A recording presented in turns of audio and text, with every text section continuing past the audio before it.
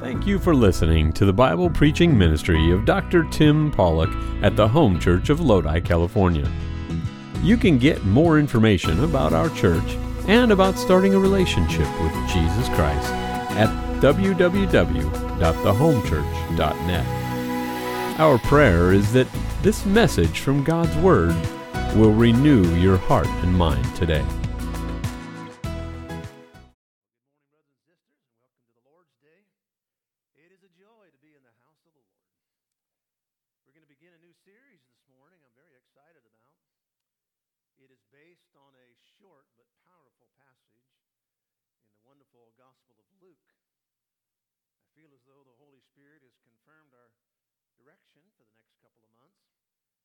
Exceptions, being the wonderful Easter services and some others. We are looking forward to a great springtime. My, how I have enjoyed just being in the house with you this morning. Man, praise Jesus. So good. Answering the Master's call. Our subtitle, which pretty much explains what we're going to be focused on for the next couple of months. That is the high cost of discipleship. Today's message is, come to me. Come to me. Now, I have never been much of a mountaineer. As my Montana-born dad would say, I'm a flatlander. And for sure, I have no desire to climb even a little foothill, let alone one of those ultimate summits like Mount Whitney or Mount Everest. Last year, over 700 people, many novices, plunked down over $100,000 to climb Mount Everest in May or September. It takes about 2 or 3 months for everything. But it is expensive, it is hard, and it's costly and more than just money. Last year, 17 people died trying to climb Mount Everest. Personally, I think they're seriously lacking in common sense. Kind of like my VW does occasionally, their clutch is slipping. But let's for a moment imagine that I somehow lost my brain and I decided I was going to climb Mount Everest. Now, I don't have $100,000 just laying around, and so let's say a wealthy businessman hears of my crazy desire, and he offers, well, I will pay for that, your entire expedition. He would buy all the expensive clothing and the gear, the oxygen bottles. He would pay for my transportation, my training, even hire the local Sherpas to help. Totally free for me. But if I accept his offer, I have just committed myself to months of difficult and arduous effort. In fact, it could even cost me my life. You could say it is free, and yet it is very costly. In a very real way, it is a picture of our salvation in Jesus Christ. All of our sins were paid in full by the sinless and substitutionary death of the Lord Jesus Christ on the cross. You and I contribute nothing. It was absolutely paid in full. His finished work is complete. Nothing is left for us to give. Forgiveness is offered as a free, prepaid gift. But my part, just accept it. And yet at the same time, there is a great high price for following Christ. It is certain that if I accept that payment, what follows is going to be some self-denial. I may not be able to go to some places I might have liked to have gone before. Maybe there's some things that I would have done that now that I'm a Christian, I won't do. There may be some items that I would have consumed, never even given a second thought, but now I think about that. There will be absolutely sacrifice for the kingdom of God. And for sure, in this weird world we live in, you and I will suffer rejection, persecution from the socialists and the left, maybe even martyrdom because of our Bible beliefs. And so the passage that we're going to be looking at is only 11 verses. Luke chapter 14, verses 25 through 35. And yet, though only 11 verses, it contains a library of Congress of wisdom. Now, God's word in this passage, as always, is wise. But there's some hard truths. In fact, 3 times in these 11 verses, he says, you cannot be my disciple if you're going to do this. You can't. It just doesn't work. You've got to make a choice. Are you going to be a disciple or not? Now, when he says you cannot be my disciple, what it actually means, you're not able. And really, the sense is unwilling. You're unwilling to pay the price. The meaning is this: there are a lot of people, maybe even those who have truly accepted Christ, maybe even some here, that are just unwilling to pay the price. And yet Christ clearly says, if you will say yes to being a disciple, there is a veritable gold mine of spiritual riches. Now, all of us, I think, if you love the Lord at all, you would love to feel just fresh spiritual power. All of us would love to be able to pray with confidence that we're going to get what we pray for. And that really actually is the common sense that you get in the New Testament. Jesus said, the Father always hears me. And James said, we have this prayer of faith. We're going to achieve and get what we prayed for. But where does this confidence in prayer come from? Where does unusual effectiveness in witnessing? Some people have never hardly even shared their faith. Others seem to just do it so effectively. What is the difference? There is a closeness in your own spiritual walk with the Lord. Just an excitement about your faith. I was sitting there this morning just again saying, I don't see what the world has. They don't have anything close to the joy and the presence of the Lord. It's so amazing. But that comes from answering the Master's call. That means coming to Him on His terms, not ours. And so that's the message this morning. Pauline and I sure enjoyed our trip a couple of months ago to see family in San Antonio, Texas, our first time there. Saw lots of rocks and sagebrush and cactus and some longhorn cattle. I heard about 2 Texans who were trying to impress each other with the size of their ranches. One asked the other, what's the name of your ranch? He replied, the Rocking R, ABC, Flying W, Circle C, Bar U, Staple Floor, Box D, Rolling M, Rainbow's End, Silver Spur Ranch. The questioner was impressed. He said, wow, that's quite a name. How many head of cattle do you run? The rancher answered, well, not many actually. Very few survive the branding. Now this morning, if you are a born-again Christian, you have been branded by Jesus Christ. You have been marked. And I pray we survive that. We are called by God to be a disciple of Christ. Jesus is going to draw a line in the sand in this passage, and He's going to say, it's time. You got to make some choices. You can't just waffle all your life, be a fence sitter. No, you got to make a choice. Answer the Master's call, and your life is going to be blessed beyond anything you've ever imagined. But it's not going to be easy. And so that's the message. And so let's pray. Father, thank you for inviting us to come to you. Come to you.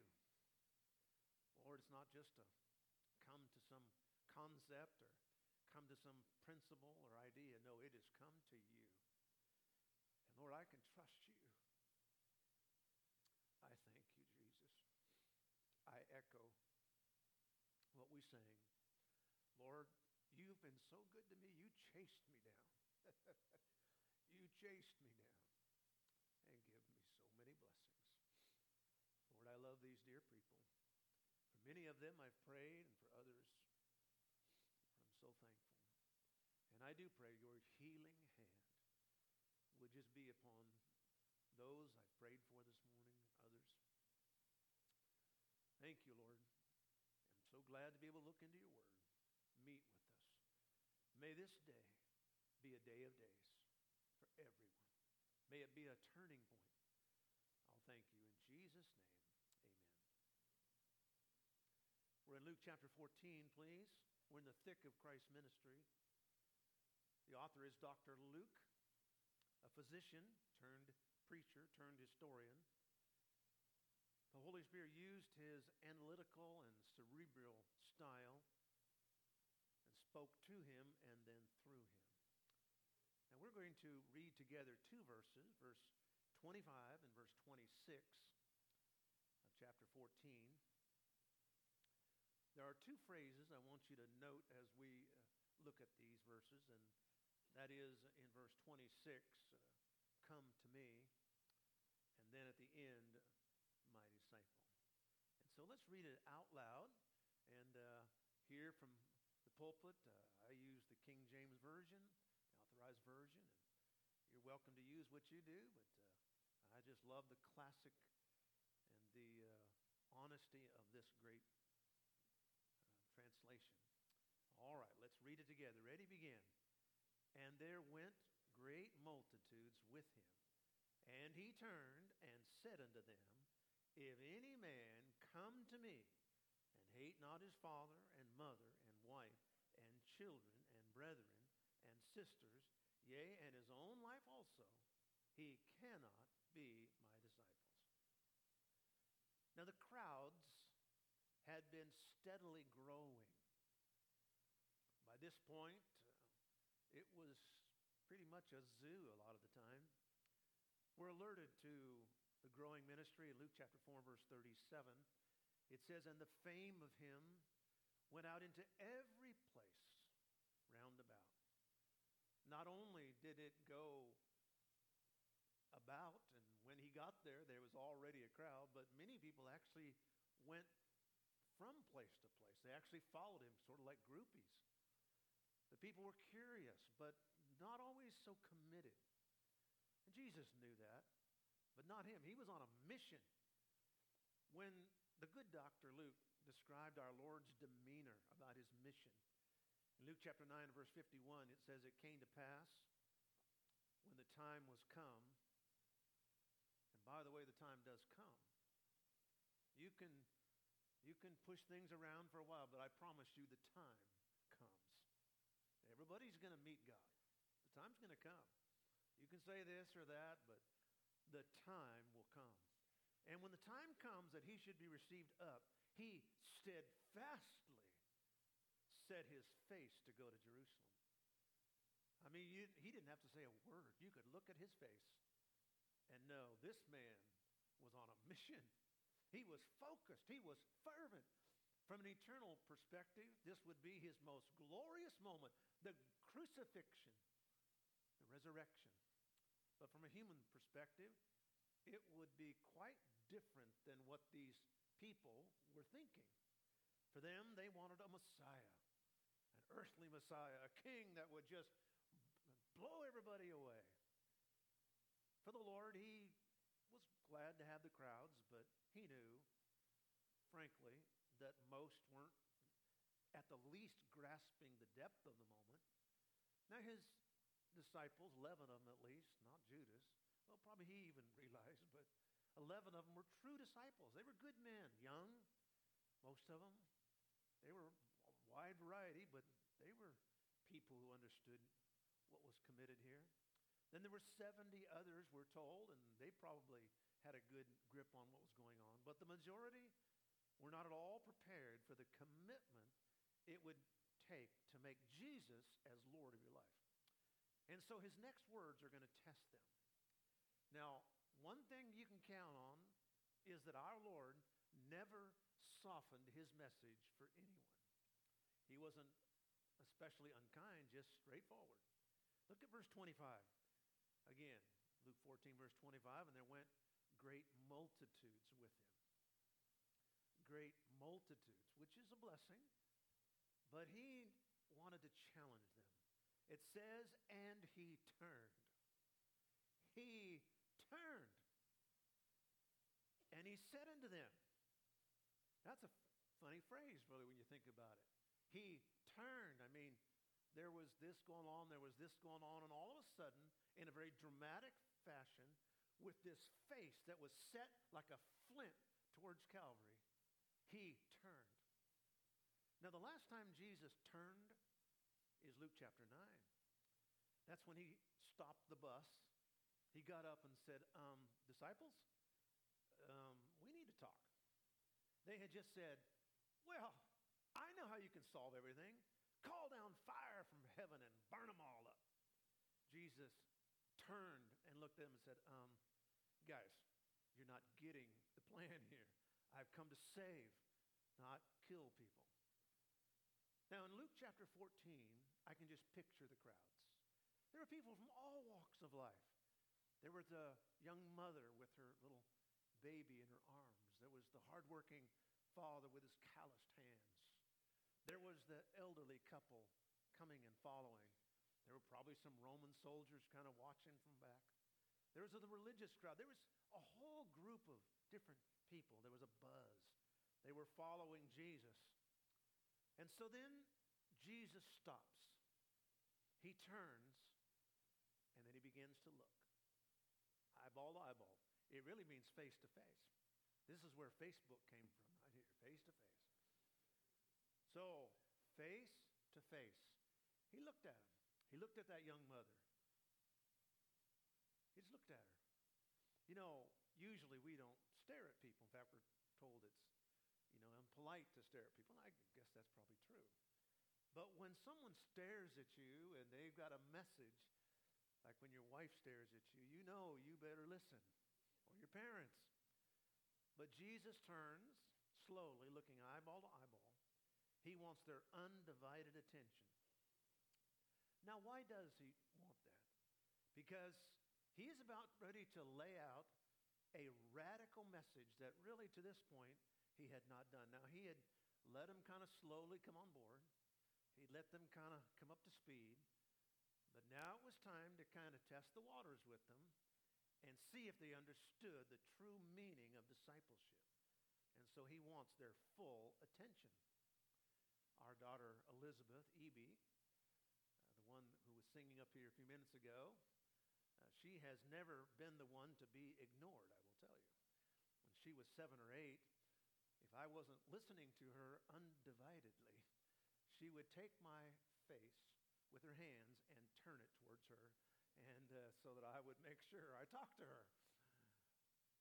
That's what Jesus was doing. He was taking their faces, and he was looking them eyeball to eyeball. Now look at me. Don't look anybody else. Focus on me for the next couple of minutes. That's what he was saying. Because what I'm about ready to tell you is going to change your life. You need to make a decision. Verse 25, and he turned. And then he said in verse 26, he said, of any person, any man, this means person, doesn't mean male, if any person come to me. That means actually come after me. That's what it means. Come after me. Come to me. A disciple is not merely one who joins the Jesus school or is a Jesus person or a Jesus freak, as some have said. He said, come to me. I'm not asking you to come to a precept or a principle or some thought. Come to me. I want you to come to me. And if you'll come to me, if you'll come after me, I'm telling you, the journey that we're about ready to take is going to change your life. Come after me. Now, friends, that is a personal call. He was asking each of them to make a decision to personally embrace him. Did you know that each of us have been given a personal call by God? You say, well, if I ever hear a call of God, boy, I'll sure do it. You already have been called. You weren't going along one day. If you're here and you are a born-again Christian, you weren't going along one day and said, boy, you know what? I think it's a good idea. I think I'm just going to start going to church. Did you know that that's not your idea? You didn't think of that. In fact, the Bible says there's never been a person that sought God. ever. We don't seek God. That's like a criminal looking for a policeman. It just doesn't happen. God said, I sought you. It's just that one day you finally listened for a second. Now for some of you, God had to hit you upside the head with a 2x4. And you've got the marks in your body or whatever to show for that. But all of us have been called. You'd say, well, I don't know that I've been called. Oh, yes, you've been called. That's the preaching of the gospel. This is what Paul said in 2 Thessalonians chapter 2 and verse 14. Whereunto he called you by our gospel or by the gospel. You have received a personal call to be saved. The gospel, the good news. Today God has given me the good news to preach. He brought me here. He brought you here together. And God is calling you to a personal invitation. By the way, that's why it is so terrible to reject. Because you're not just rejecting a message or a thought or a concept. You're rejecting Jesus. He personally is calling you. He didn't just call one over there, jump down here. No, he has called every man, every person. In fact, he goes on to say that he's not willing that any person perish. If you perish, that's on you. Don't blame God, despite what some crazy doctrine says. No, if you die and go to hell, that is on you, friend. You have been given every opportunity to be saved. You have been called personally. A disciple, then, is one who receives the call and embraces Christ. Not just a principle or a precept, but someone who comes to the person of Christ. It is a call to fellowship, yes, but it is maybe more importantly a call to fellowship. And there's no journey that can compare with following Jesus. Pursuing Christ will take you from where you are to where you need to be. Through all of life's experiences, your greatest moments, and your darkest nights, discipleship means that he'll be with you the whole way. The whole way. That's the power of discipleship. Yeah, it's costly, but the good news is I'm walking with Jesus. It's been said that the world is perishing for lack of the essence of God, but the church is famishing for want of the presence of God. The presence of God. Do you feel his presence? Well, you've got to come to him. And that's what Jesus is saying. Come to me. Come after me. I want a personal relationship that's so special. Sometimes people get the idea discipleship means just giving up stuff. No, it means this amazing relationship. And then that other stuff just kind of melts away. There are 4 things that coming to Jesus means. Let me share them with you in my thoughts here. Number 1, I believe it is a consecrated relationship. That's a big Christian word, theological word. It just means separated from anything that would contaminate a good relationship with a perfect God. It means just putting aside something, setting aside and consecrating yourself. W.T. Richardson said the mark of a saint is not perfection, but consecration. A saint is not a man without faults. It's a man who has given himself without reservation, set himself over to God. Here's what Jesus said in verse 26 again. He said, if any man come to me, he's inviting you and I to follow him with all of our heart. He's calling you to take steps of faith and follow his road with your life, the narrow way. Now, Jesus was sort of referring to the roads you take here. And everybody's on a road. Everybody has a value system, a moral code. They're principles that they follow. Now, I've done enough road trips in life to know that you need to pick your roads carefully. You know those signs on the side of the road that say no services for the next 74 miles? Believe them. Believe them. When you're on a road trip, you need to pick your road very carefully. And I suppose that's even more true now with these fancy electric golf carts they're calling cars. But you better know where you're going. You may not find a plug out there. Where are you going? What God is saying is, if you're going to be involved with me, you better check your motives, check your desires. That's what he was asking these people. He was saying, I know you're following me and you're feeling a thrill or whatever, a religious feeling or something because you're seeing all the good things that are being done. And I'm glad for that. I'm not condemning that. But he turns and he looks him eyeball to eyeball and he said, it's time to go further. It's time to go deeper. It's time to go higher. It's time to be different. I want to know your motives, your desires, your thoughts. I want to know the road that you're taking. What is a disciple? If I were to ask you what a disciple is, technically it means learner or someone who is being taught by another person. But with Jesus, a disciple is not only learning from him, it is learning to be like him because we come to him. Jesus called his disciples and he said, first of all, he said, I want you to come to me. This is the relationship. I want you to be saved. I want to enter into a relationship with you. And then he said, I want you to come after me. Be like me. Becoming a follower of Jesus Christ means that we consecrate our life to him. A biblical relationship with God does not commence when we step inside of a church. That's a good thing to do. It's not even when we decide we're going to be a good person or read our Bible. It starts when we come to him, when we lay down our life in exchange for his life. No amount of good works you could ever perform could earn you a place in heaven's roll call. Not one. Here's what the major prophet Isaiah said. He clarified very clearly. The people were busy doing things, and he said, folks, that's good, but that's not where it's at. Isaiah 64, verse 6. Did you know that we are all as an unclean thing? And all of our righteousness, and all of our righteousnesses are as filthy rags. What? Did I read that right?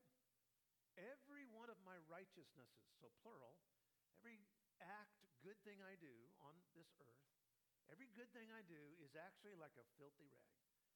And I won't even tell you what that word is, but I will tell you it is like a filthy, discarded rag. Compared to God's righteousness, then if my best day is like filthy rags compared to God's righteousness, then how could I ever qualify for heaven by doing good? No amount of so-called religious food you could eat or not eat. You could never touch pork again as long as you live. You give up all your BLT sandwiches and still die and go to hell. It's not eating pork or eating pork that makes any difference. It's no amount so-called holy clothing you could wear or not wear that gets you to heaven. You could wear a suit and a tie, a veil, a hijab, a yarmulke. You could never cut your beard or cut your beard. You could have hair to the ground and still die and go to hell. You could perform the 7 sacraments. You could have 100% self-realization like the Hindus.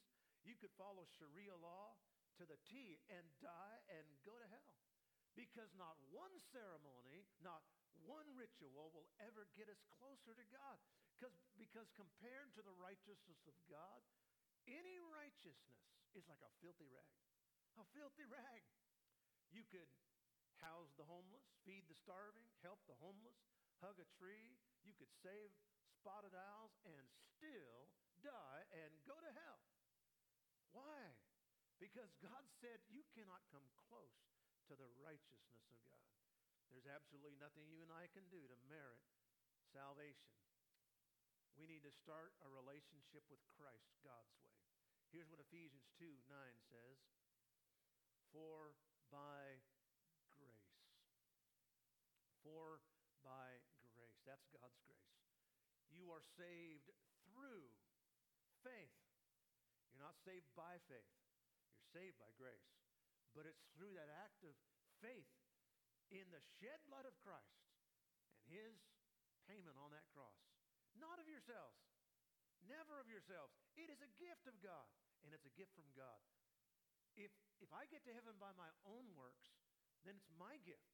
No, salvation is God's gift, not of works, lest any man should boast. Folks, that couldn't be any clearer. We cannot enter into a relationship with Christ by earning it. It can only come when we come to Him.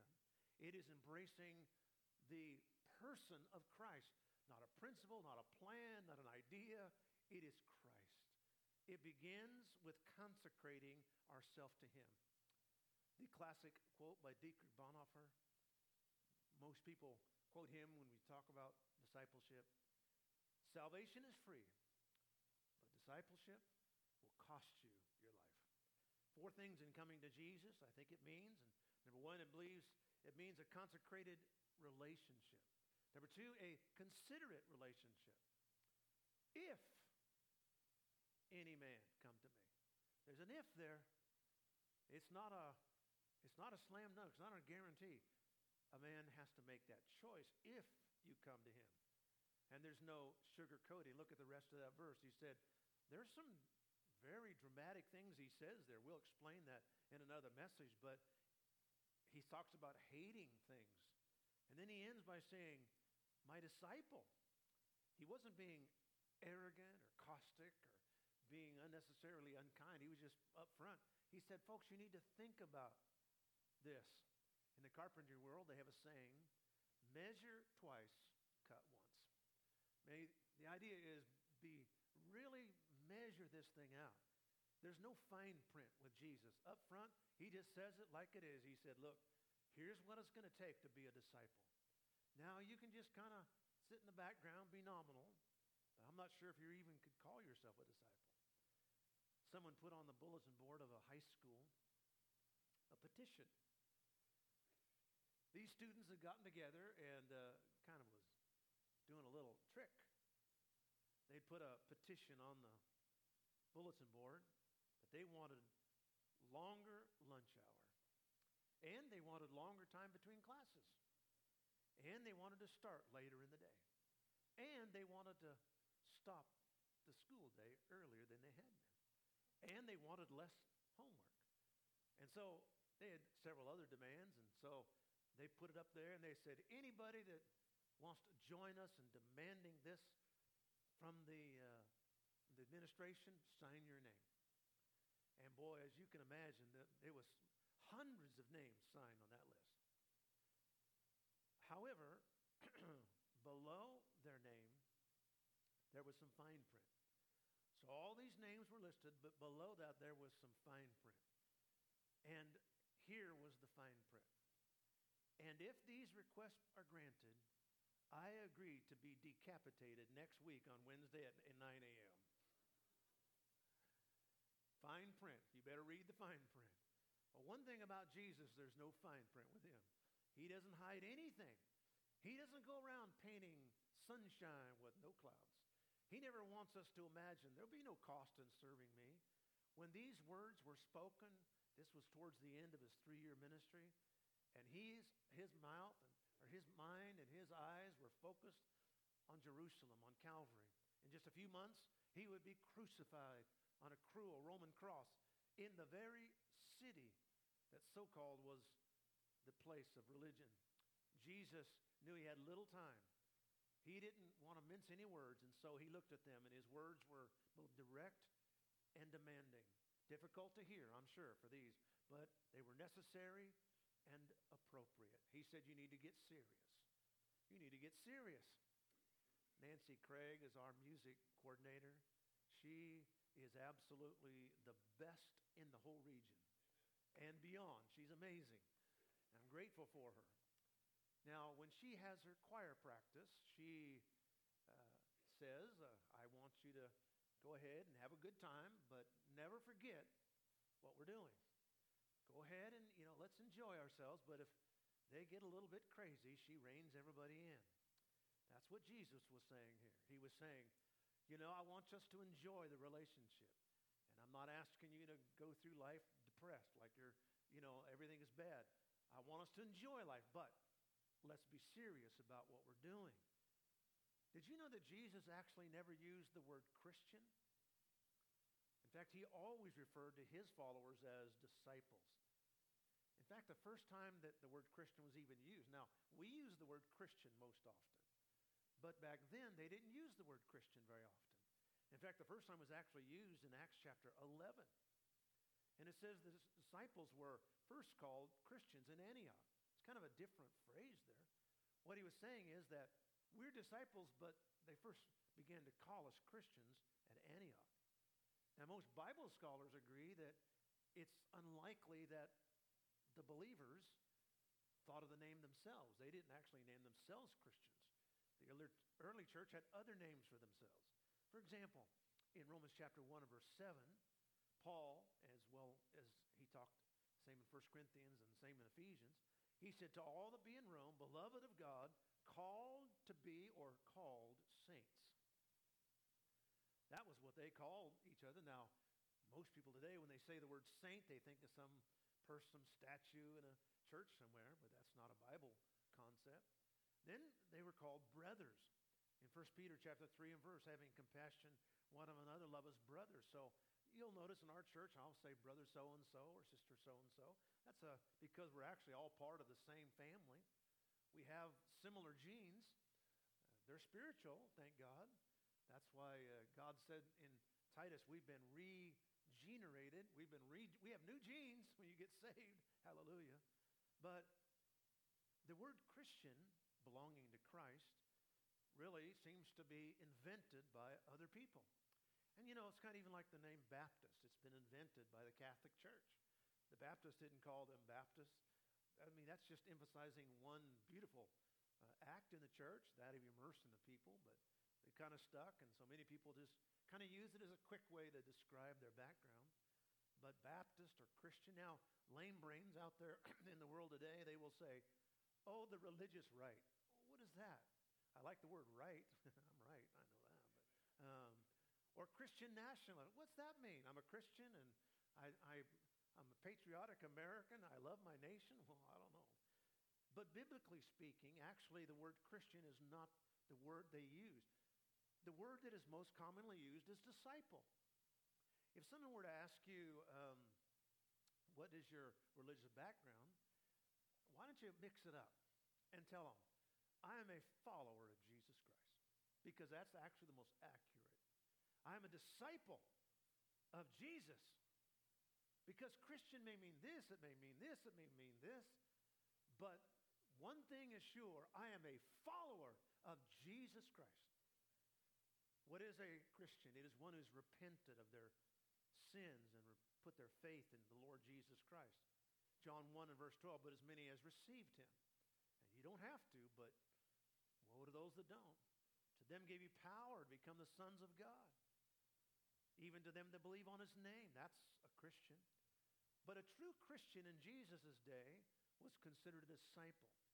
In fact, if you weren't a disciple, you weren't considered even a Christian.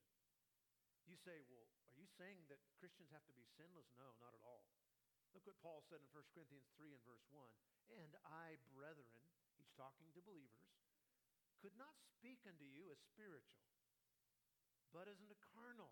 So here he separates the Christian world, the believers, into two groups. He said there are spiritual believers and there are carnal believers. Carnal means fleshly. God's desire is that we move from being a carnal or a babe in Christ and be spiritual. Now, everybody knows that babies are wonderful, but they're not very spiritual.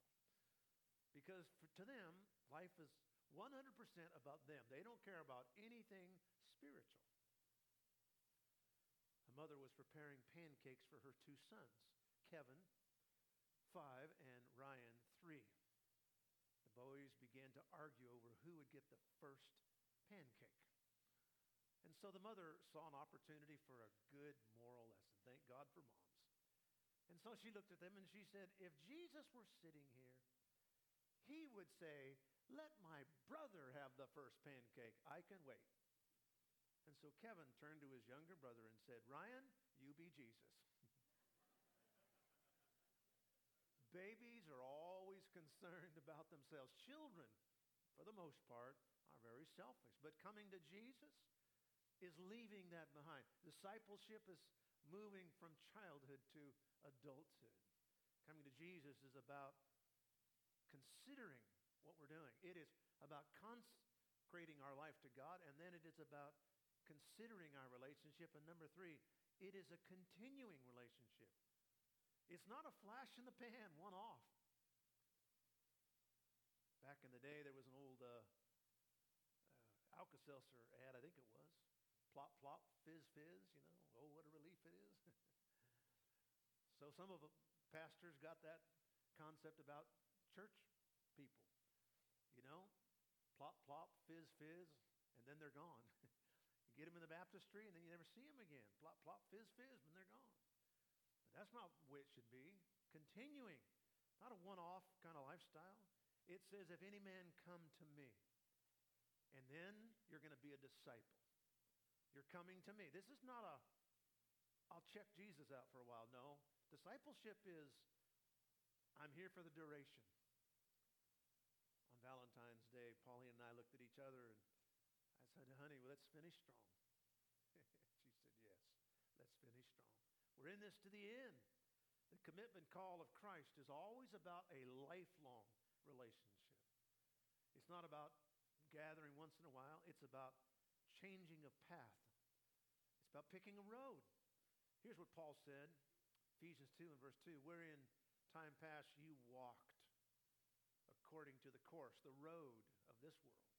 That's the way you used to do.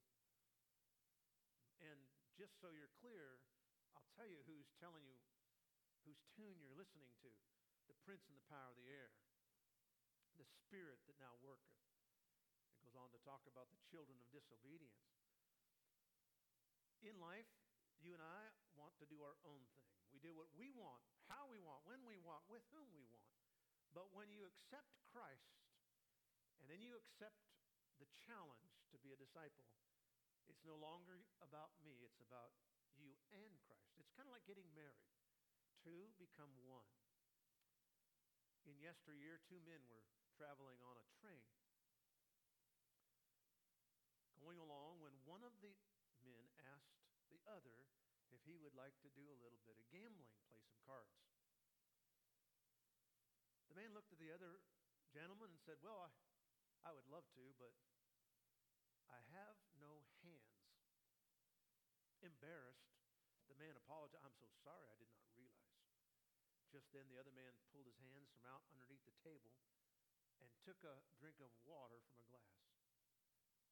The fellow looked at him with shock and a little bit of irritation, said, I thought you said you didn't have any hands. He said, I don't. These hands are not mine. These hands are Jesus Christ. They belong to him.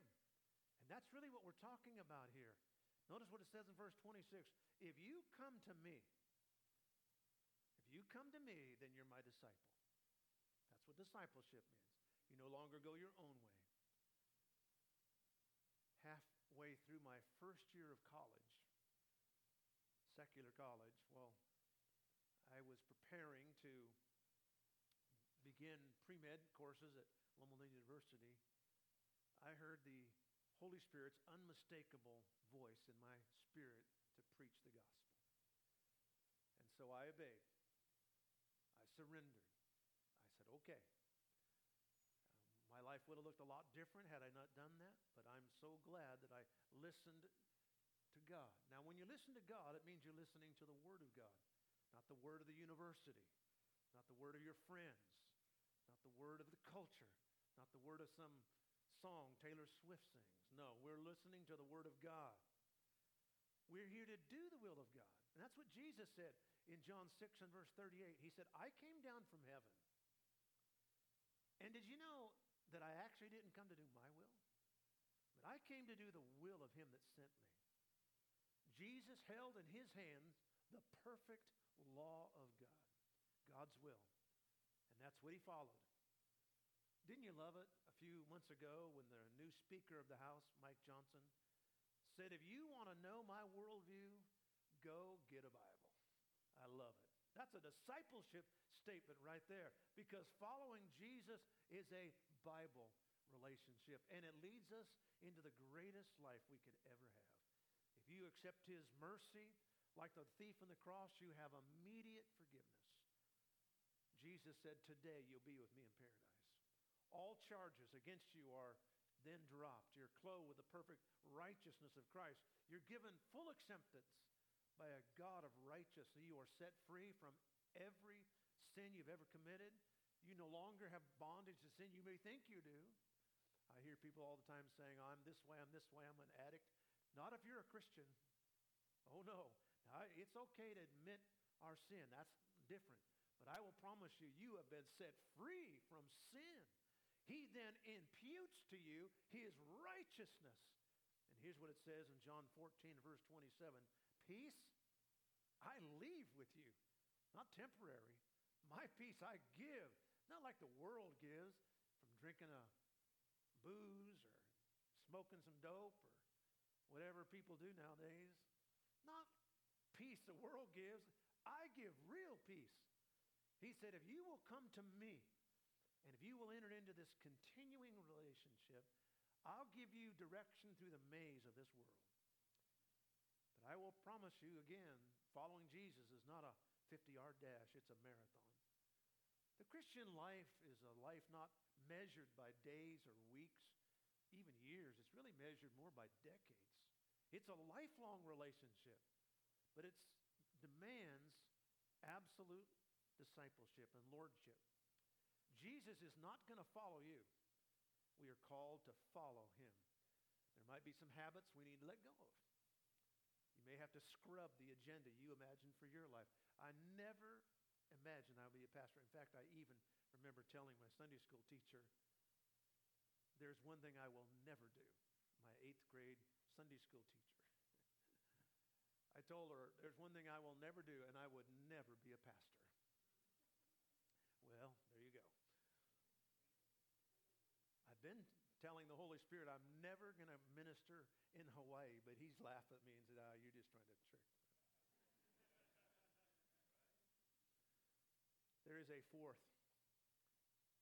coming, not only a consecration to Christ, and not only being thoughtful and considerate, and not only it's a lifelong journey, it's not a flash in the pan, plop, plop, fizz, fizz. No, it is a contented relationship. Nothing better. Nothing better. And he turned and he said, come to me and you'll be my disciple. And I'm telling you, he said it's the best relationship. It's the best thing you could ever imagine. Because this relationship not only is good here on earth, but it solves our eternal issues. It gives us salvation forever. As a wonderful old hymn says, Amazing Grace. And when we've been there 10,000 years, we'll still be shining bright just like the sun. Because where Christ is where the Father is. And where the Father is, I'll be there. If any man come to me.